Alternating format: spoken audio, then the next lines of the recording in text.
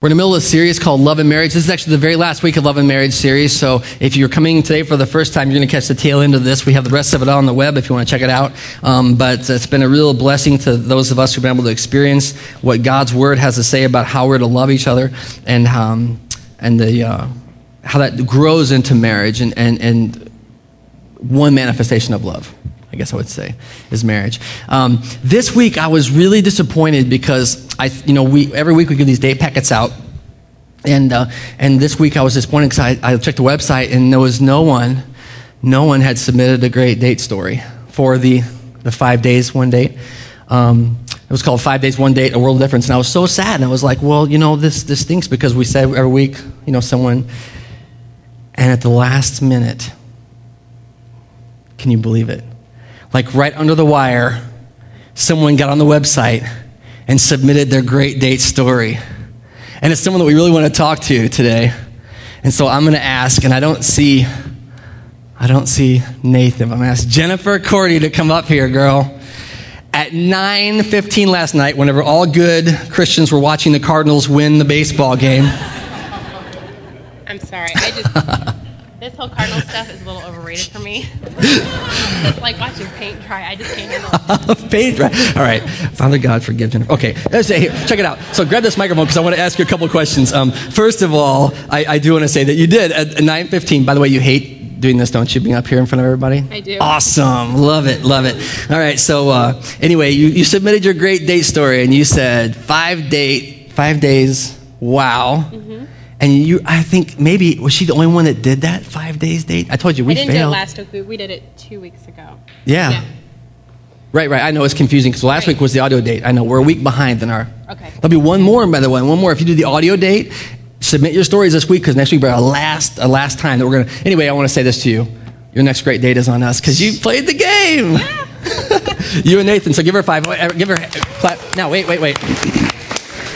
The other reason I was glad you won is because I wanted to hear a little report on the marriage conference because I didn't get to go. I think it went great. We had 55 couples who signed up to go, and I think 5 of them didn't get to come for whatever reason, 4 or 5. I heard all great feedback. I had some people that just said thank you for us for all bringing it here. Jill actually made a comment that the team that we had who put this together, she said that she could tell that it went smoothly and everybody did what they were supposed to do. It was wonderful. It was a great weekend. So I thought it was good, and I've gotten great feedback. So yeah. Praise God. We can clap for that now. Check it out. I was just so encouraged, and we didn't get to go because of Chris' situation, but I was so encouraged because no matter what, Jennifer, whenever you sit there and you think, I remember you said, God was calling you to do this. And there was a lot of doubt along the way. I'm not good at this type of stuff. I disagree. Wait a minute. Yeah, I was going to say. 50 couples were working on their marriage this weekend because you followed through. Yes. And I just want to say praise God for that. Praise God for that. All right. Nathan didn't get to hear, but you guys won the Great Date Challenge this week. Your next date is on Family Bible Church, so yeah. They were a little horrified that I was, on the internet while you were watching the Cardinal game.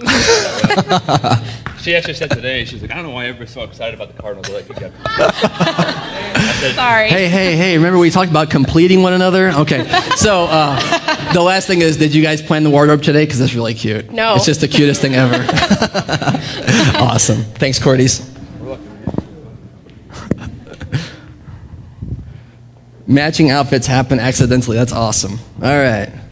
Well, praise God. Well, we do want to be excited about that stuff, and we want to celebrate what God is doing in our marriage. Hebrews says that marriage should be respected, celebrated by everyone, and I hope we can get on board with that. I know that for folks who've been through some things in life, you think, oh, it's been tough, or things that worked out like I'd planned, but we still can honor marriages and celebrate what God is doing through marriage as a way to encourage one another to continue the work that he's doing in our lives to that. So today we're going to wrap up in our final week here in this sermon series, Love and Marriage, and we're going to talk specifically about kind of bring everything to a completion or to the end, as it were. Okay, and one of my favorite proverbs, I guess say favorite.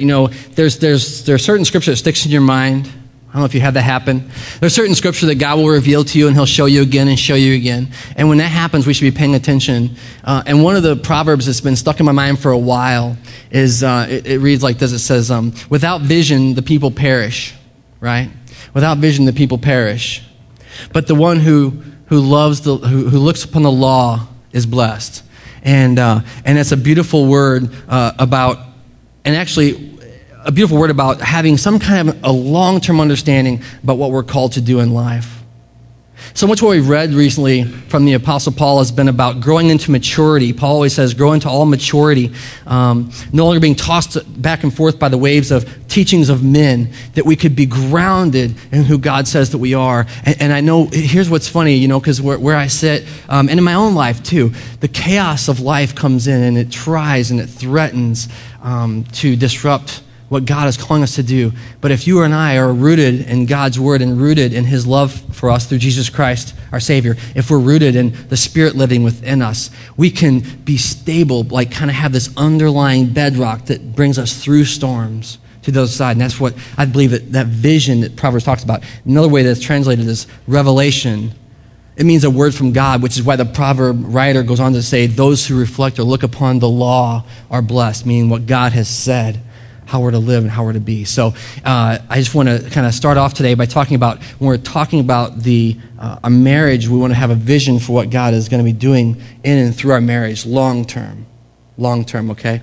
So please join me in prayer as we open the Word of God today, and we're going to kind of walk through this last bit today together. Father God, we've come here today to hear from you, not man's wisdom, not my wisdom, not some concocted ideas that we have about what should be right, but Father, rather we're going to lay all of our presuppositions, all of our assumptions about marriage down, and we want to hear what you are doing in and through us as husband and wife, as men and women, as those who are called to completeness in our bridegroom, Jesus Christ. And so today, we ask for a special presence of your Spirit, that we could understand the word that you inspired, that you spoke, Father.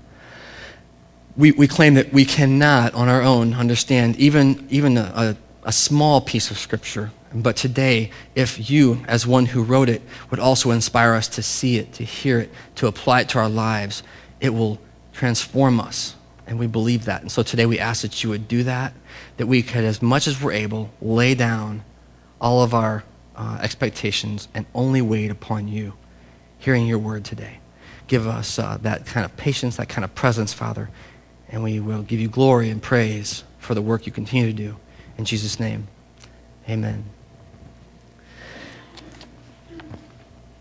So there's been a lot of talk about that kind of idea of vision or vision statement. As a matter of fact, I recently saw someone who was saying that every person should have a vision statement for their life. And I think it gets a little much, but I do want to talk more about the idea of what God is doing in and among us, right? So rather than having my own great ideas about what I would like to have God do, I could just be seeing what God is already doing and joining in the work. We live in a society where we don't have a lot of patience for the end result of things. And I know it's kind of cliche almost now at this point to say things like we're in a microwave society, we're in instant access. We don't have time to go to the video store anymore because it has to be streaming online for us to watch it, there is no barrier anymore for our instant gratification, and we live in this way. And yet there's something about Scripture, and we talk about this all the time, where God has been revealing truth to humans for a long time. For so long that it would boggle our minds to really try to comprehend the truth of how long he's been revealing himself to us. And in our culture where we're constantly saturated with this instantaneous result, where we are indeed cast back and forth by every wind of change, if we can get a real grounding in what God has said about who we are and what he's calling us to be, it would change everything. And that would also apply to our marriages. I've been challenging you for the last few weeks to consider things like this. If things aren't as you hope they would be in your marriage, that you would ask God, what are you doing in my marriage? What is your real purpose for my marriage? Is a great question to ask. Rather than always assuming that we're the only people involved in the relationship, if we invite Jesus Christ in, if we invite God to come in and speak, we could ask him the question, what are you doing in our marriage? So the big concept we want to talk about today is this. When we're thinking about our marriage, we want to begin with the end in mind, Okay, that's kind of the big overarching principle about today's. We've been talking about communication. We talked about sex. We've talked about other things as well in the series. But today we're talking about really getting a vision for what God is calling us to in our marriage. We even talked early on, if you recall, about the limitation of our marriage, how it's limited by death. That even this is for a while, and eternity with God is our final destination. And so in this way, we even understand that this is limited, and yet, for most of our marriages, we don't even start with this kind of an idea about the end, even the end of our lives here on earth. For too many of us, it's about the right now. It's been a year and it's not going great. I have a question for you. Do you have a vision for your marriage? And this applies whether you're married yet or not. I mean, if you're married and you don't want to be married, that's great. If you're not, no, let me say it again. All right, check it out. If you're not married yet and you don't want to be married, that's great, okay? If you're married now, and do you have a vision for where you're going? If you want to be married in the future, do you have a vision for what you want your marriage to be? We talked before about how if you're out and there are some young men and some young women who want to be married so badly, and two things that there's a big mistake is that they act like God doesn't care about that, and then they act like that it's up to them what happens. But do you have it's up to them what happens. But do you have a vision for what God is going to do through your marriage? Do you have that kind of an idea? For those of you who are married, I want to ask, do you have a vision for where your marriage is going to be in a year or in 5 years? Do you have a picture in your mind of what your marriage should look like after 15 years or 25 years? Do you have a picture in your mind of your marriage at 50 years? See, I'm not sure if you have that in your life. I know that for many of us that got married young, it was so, everything was so kind of white hot, like passion, crazy. I mean, I was a child of the 80s and we had some that long-haired rock, ballad, you know what I mean? And man, we would just get sucked into it. We were so passionate about things. And there were so many people that had such a short-term vision for what success and love and marriage looked like. I just want to share a brief story. I don't claim any expertise on this, but I remember so clearly whenever I met Chris, I loved her and she's beautiful. I mean, she's beautiful. And I was so excited. I mean, she was so beautiful, I couldn't believe she actually liked me, okay? And that's God's honest truth. I'm like, I felt like God gave me this treasure. That's what actually it says, treat her as the weaker vessel. That doesn't mean she's weaker. It means she's beautiful. She's just like fine china. But you know what God did in my heart, and I praise him for this because I wasn't even yet a believer in Jesus, but he gave me this idea that I didn't want to love her when she was only like this, but I had this idea that I wanted to be old with her. Like I wanted to be with her whenever she wasn't attractive anymore. I wanted to be with her whenever there was I'm serious. You guys, have you seen old people who are together really, really, and everything starts to sag? You know what I mean? It's like God starts taking the air pump out, You know what I mean? My grandpa always swore that he literally got shorter every year, I actually believe that was true. I feel that now with my boys. I'm getting shorter every year. But I really had this vision, and I thank God for it, and I'm only saying that because that I wanted to be there as a young man. You know what I'm saying? 22 years old, 20, as long as you're hot, as long as you're attractive. And we see people like this in our lives, don't we? They're constantly chasing the youth, the fountain of youth, that rainbow, that thing that keeps moving away. They're going to eternally be young. I want to grow old with grace. I want to have a great marriage. And I want to, by the grace of God, be able to sit with my aging wife and think she is more beautiful now than ever. You know what Proverbs 31 says? Beauty is fading, but a woman who loves the Lord is gorgeous forever. I mean, there's this thing about just awesomeness in our husband or our wife. We don't live in a culture that respects that. We absolutely don't.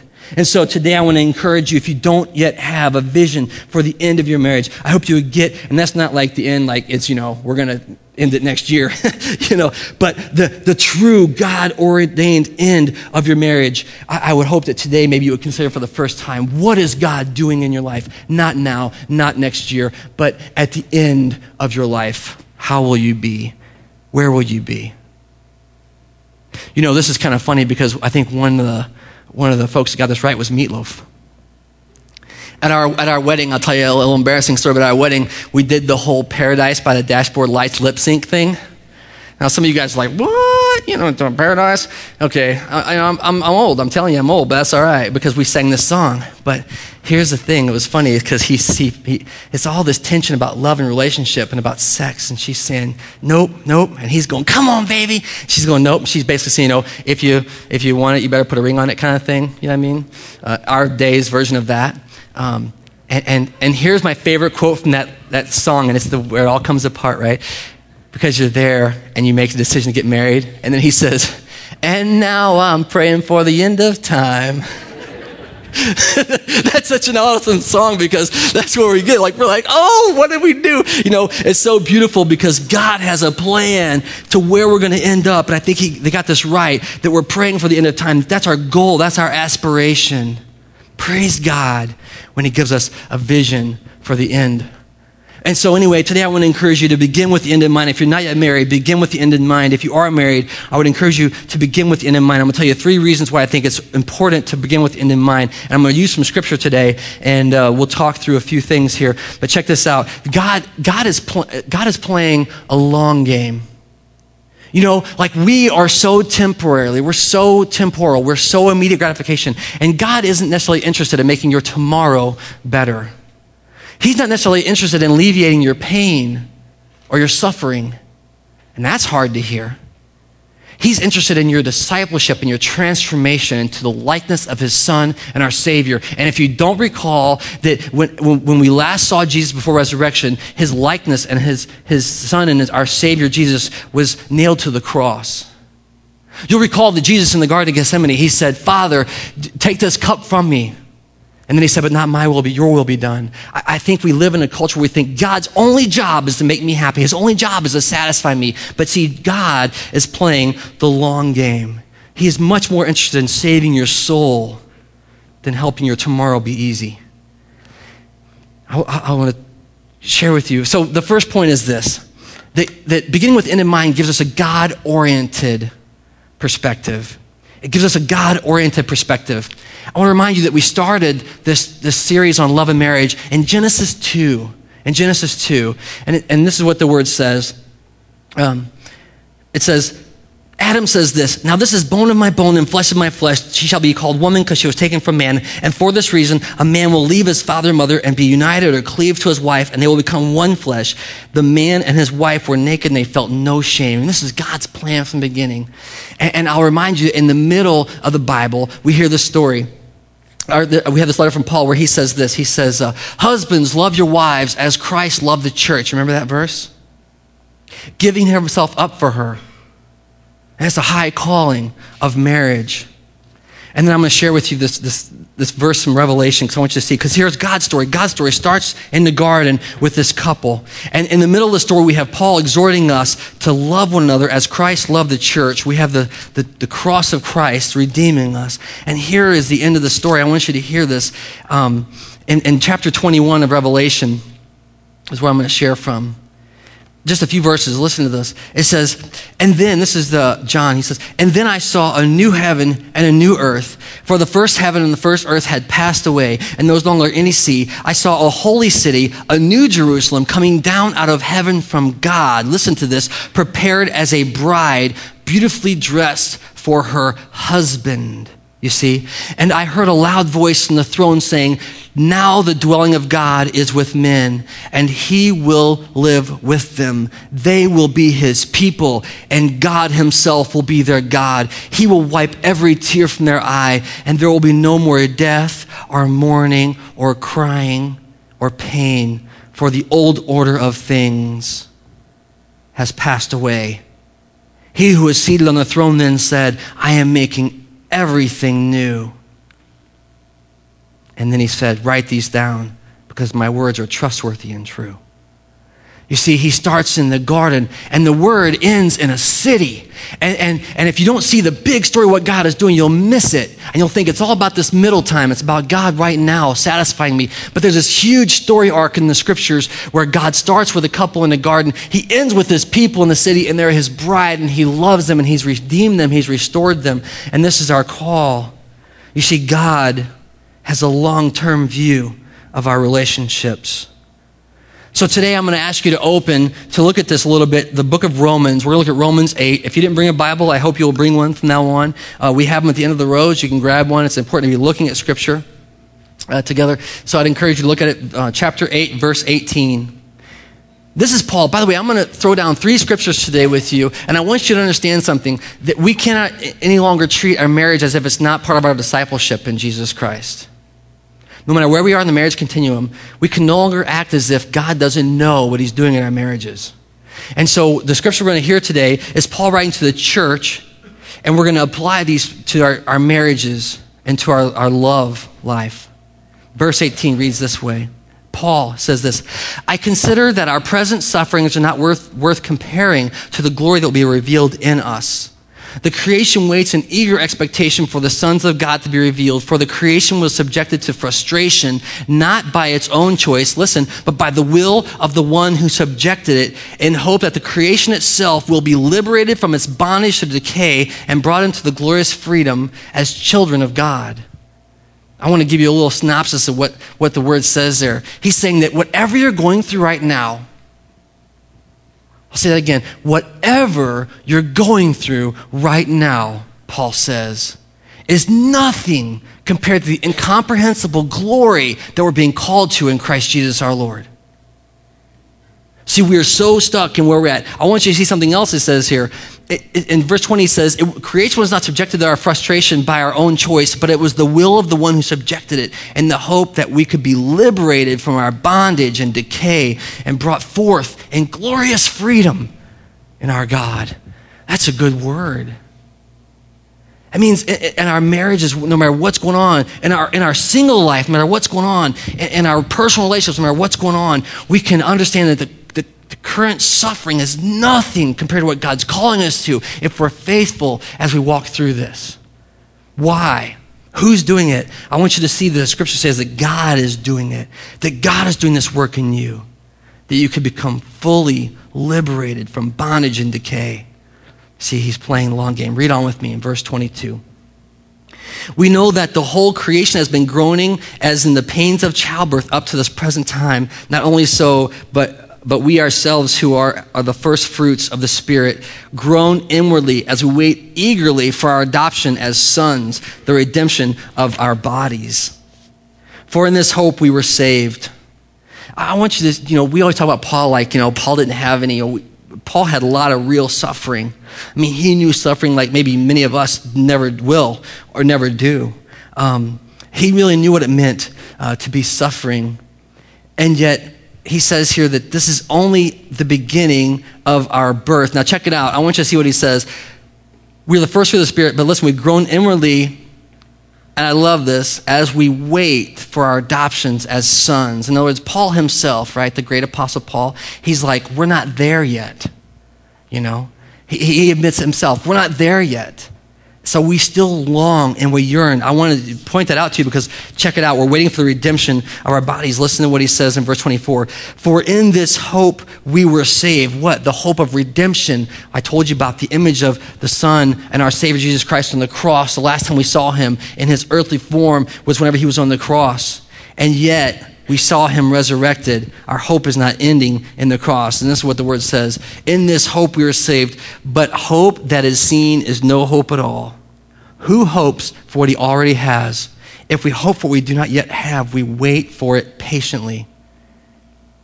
I'll remind you that many of you had marriage ceremonies where you said, love is patient. Love is kind. You see?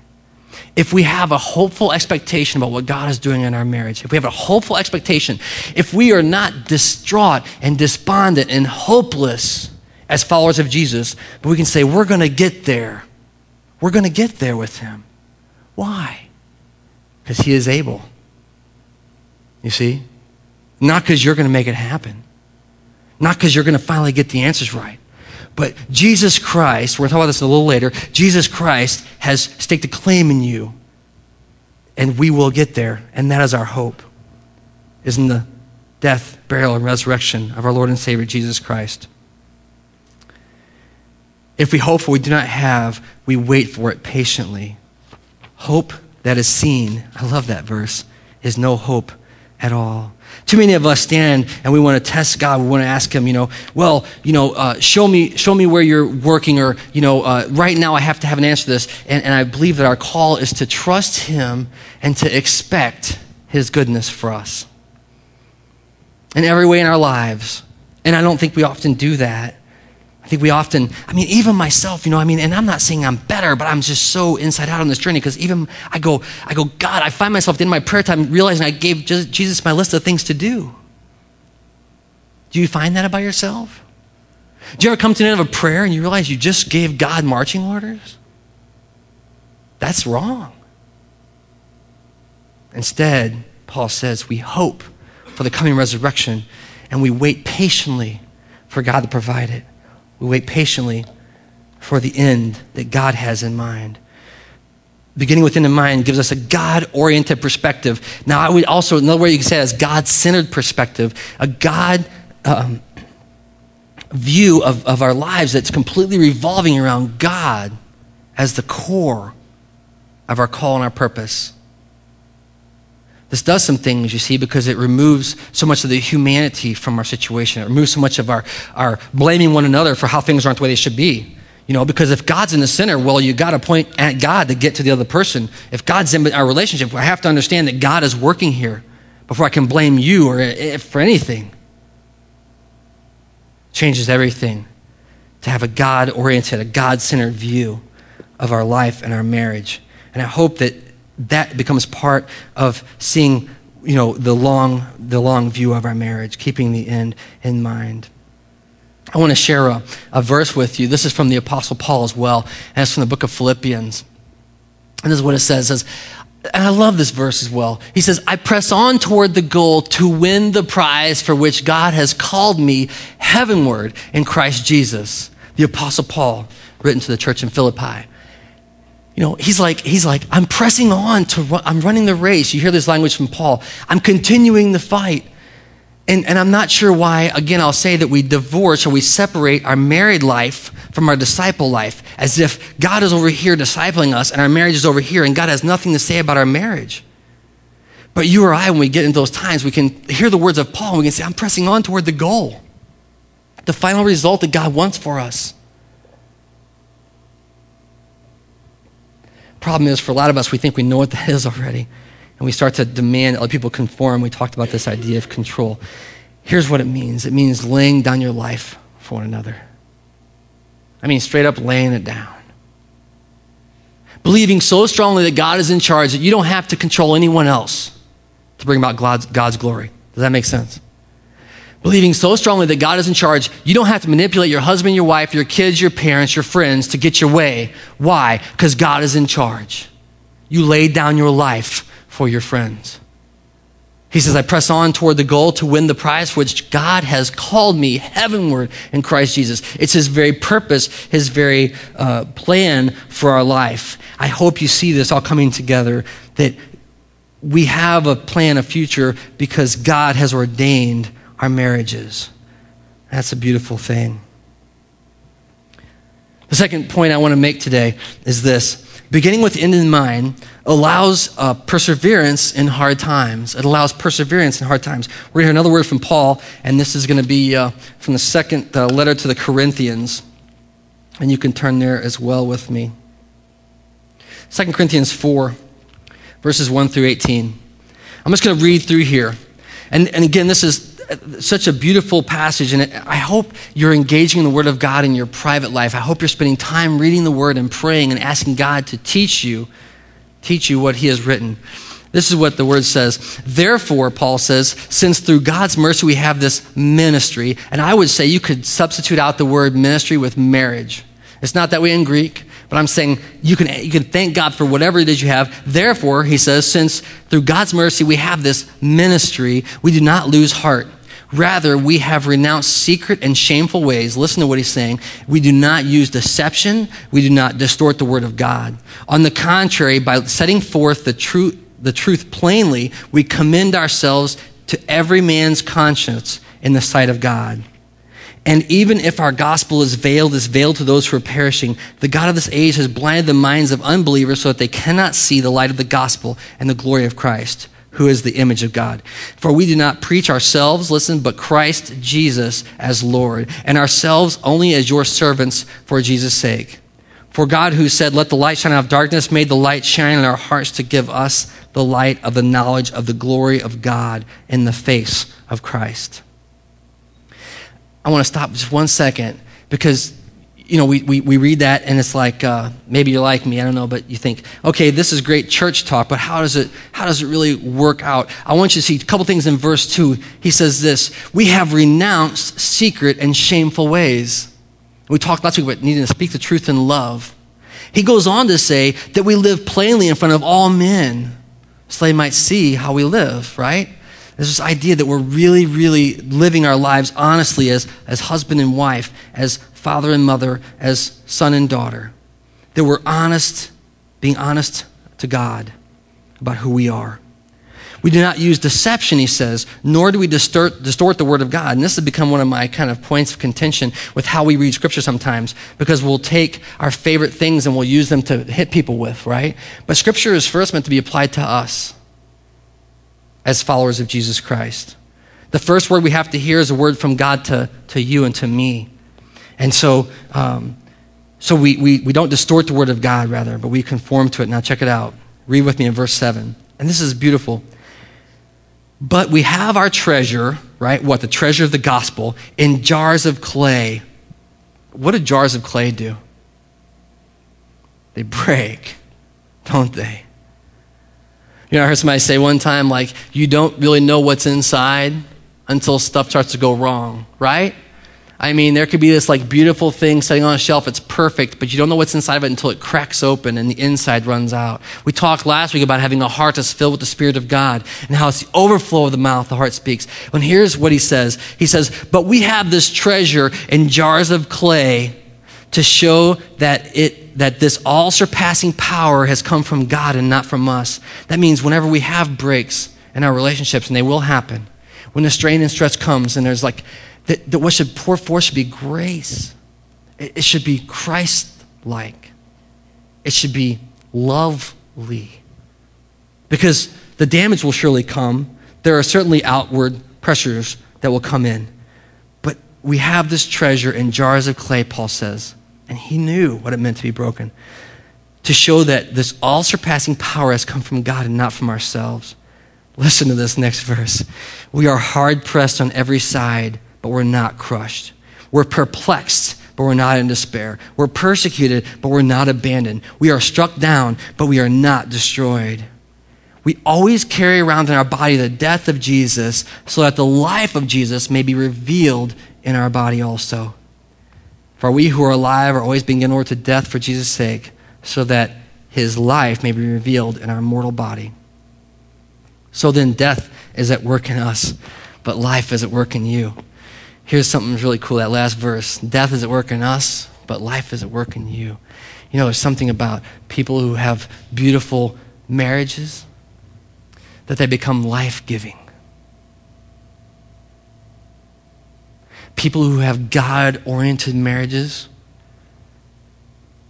the marriage becomes life-giving to people around it. He says, we experience death, but you experience life. It's a beautiful word. I'm not sure if you've known people like that. And I don't just mean, that it's life-giving in the way that God blesses us with children. I don't even mean that it's just life-giving for the children in that marriage, but I hope you understand that your marriage will be a blessing to your children. We've encouraged you all to take a date night every week for the last few weeks and go out and have a date with your wife. But that'll be a great blessing to your kids if you would do that. If our children could see us truly love one another in the way that Christ loved his church, that'd be a huge blessing to your children. Some of us say, we can't leave the kids alone. We can't do that to our kids. You can't not. You have to. He says, we experience death that others might experience life. And that's one of those prayers that we can have for our marriage, that they become life-giving institutions, that it is, and then the two are one flesh, you see, and it's the discipleship process that we have. All of a sudden we're bound together, that God has ordained in our life, that the discipleship process is no longer about me, it's about us, it's about her and I, it's about him and I becoming followers of Jesus Christ. There are instructions, by the way, in the Word if you're married to an unbeliever. So don't think that I'm hopeless because my husband or my wife doesn't believe. There are other places in Scripture where Paul writes exactly how we're to deal with a spouse who's unbelieving. But listen, God has bound you together.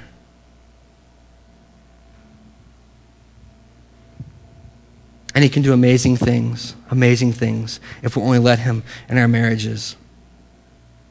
So he says, death is at work in us, but life is at work in you. Check it out. I love this image that we're pressed in on every side, because I'm just telling you, there are times that we go through these really hard trials. And I've always heard, and I've always said actually to people as well, that times of crisis in our life, times of pressing in, of crushing, will either drive us together or will drive us apart like a wedge. And when we have to ask God to have an understanding that having a long-term vision for our marriage will help us to persevere in the times of trial.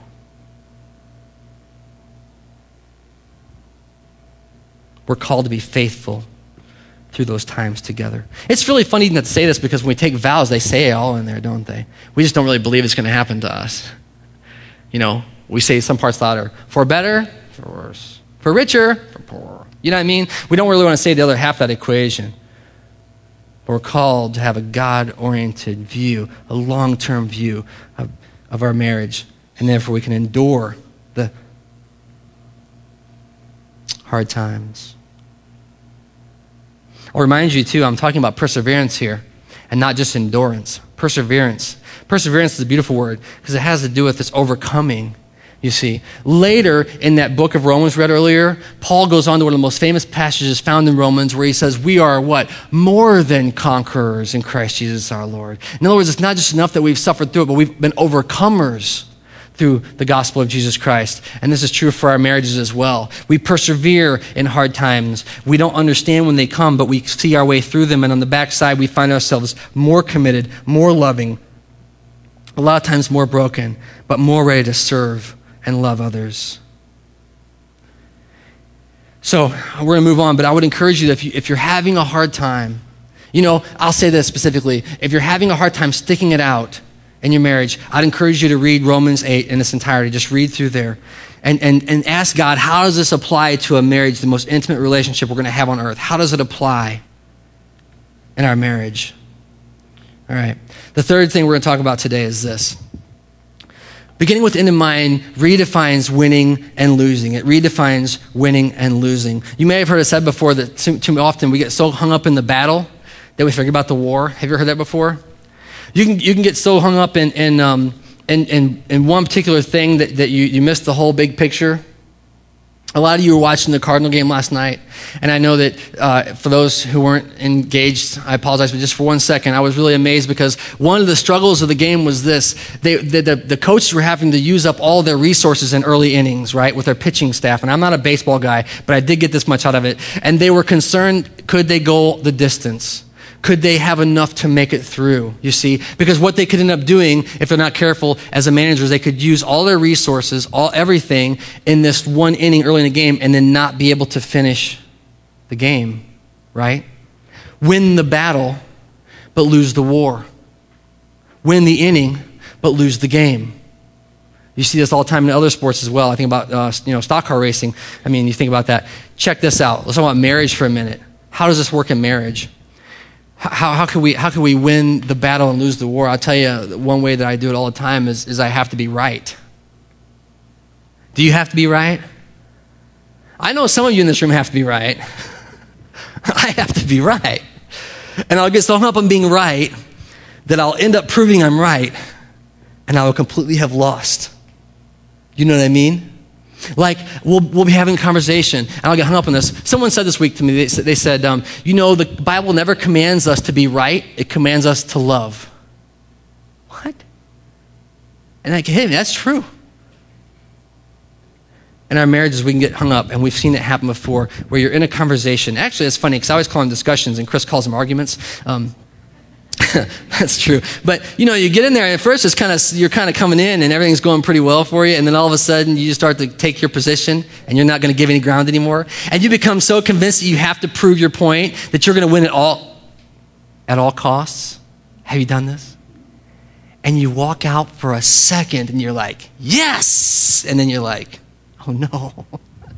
Oh no. Because you've done something, you've actually failed. You've actually failed.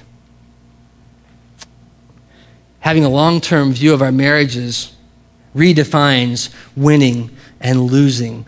In a situation like that, the Holy Spirit of God can intervene, and we can actually go, you know what? I'm not going to try to win this argument, because I'm trying to win the war. And I don't mean like my way. I can come back to that. I mean to have God's plan for what he's doing in our life and in our marriages. But we can all do this. We can win the battle and lose the war. Check it out. I'm going to read with you in Philippians. Read with you in Philippians. I'm going to pull it up here so you can grab it too. Philippians chapter 3, a few verses. We'll read 14 of these verses. We heard one of them earlier. I love the imagery of Paul running the race. But I want to pick up here in verse 7. This is what the letter to Philippi records. Paul says these things, but whatever was to my profit, I now count as loss for the sake of Christ Jesus. What is more, I consider everything a loss compared to the surpassing greatness, listen, of knowing Christ Jesus as my Lord, for whose sake I have lost everything.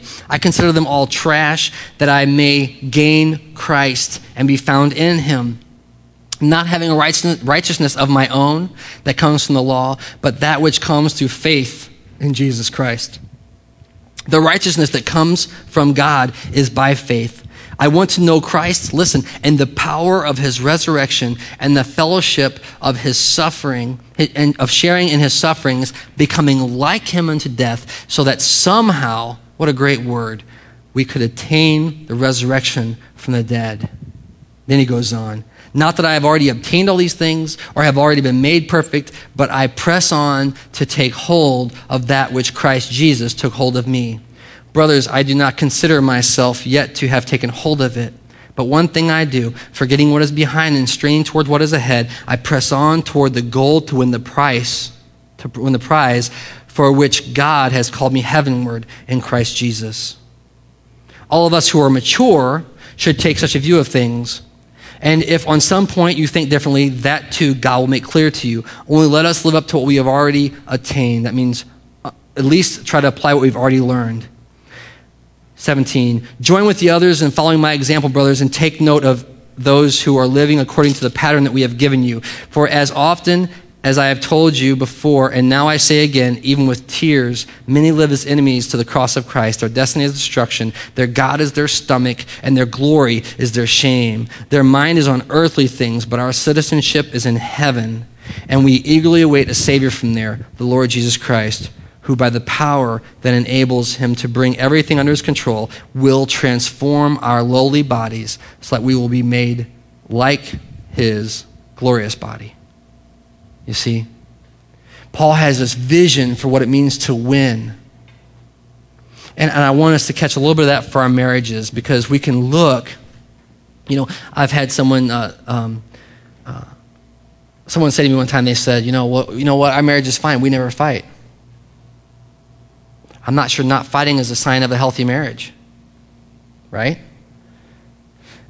There's this idea that God is doing something in us, and it completely redefines what it means to be a winner or a loser. It redefines our goal, Jesus does. And in our life, we can be like Paul, and we can say, you know what? All these things I count as rubbish, that I might attain to the fullness of the measure of Christ. If we can get that kind of a vision for our marriages, we will really be on the path to his kingdom. It's a beautiful, beautiful thing.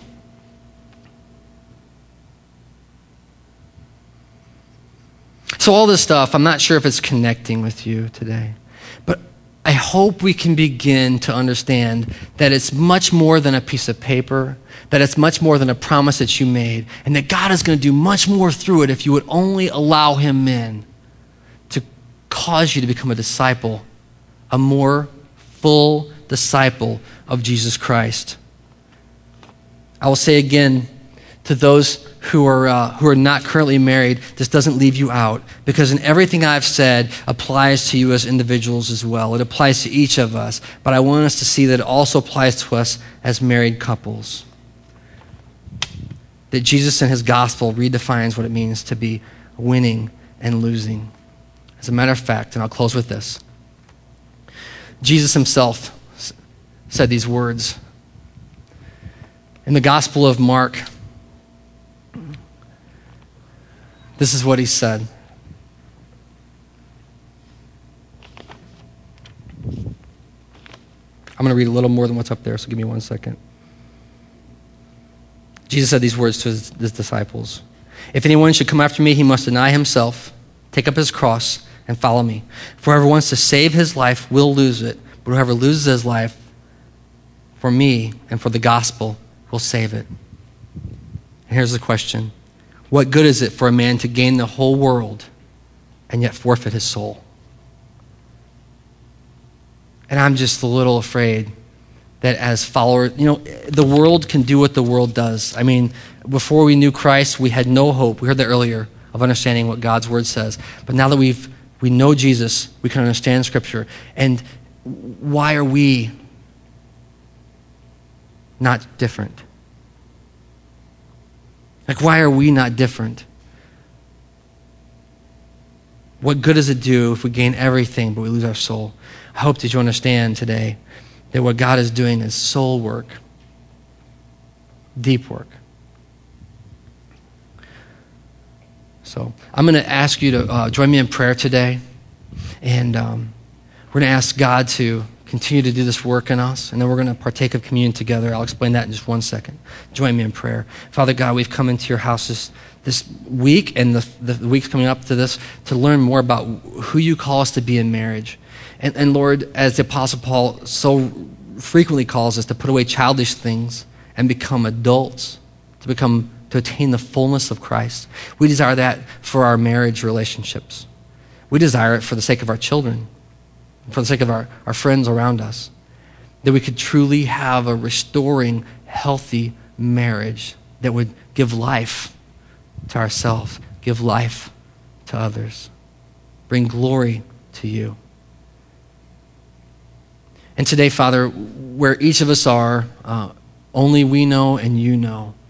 But I pray that your Holy Spirit would move us more kingdom-bound, more toward your purposes. And in everything that we hold on to for our way of right, or our purpose or our plans, we would lay it down that we might fully know the goodness you have in store for us. And we will trust you with these things. We thank you for the hope that the Apostle Paul writes of. We thank you for perseverance in times of difficulty, and we thank you for a long-term vision of where you're calling us to be. May that be fulfilled, not by our power, but by the power of your Spirit. That we might be glorifying to you in everything. Pray these prayers, and we bind them up in the mighty name of Jesus, our Lord and Savior. Amen.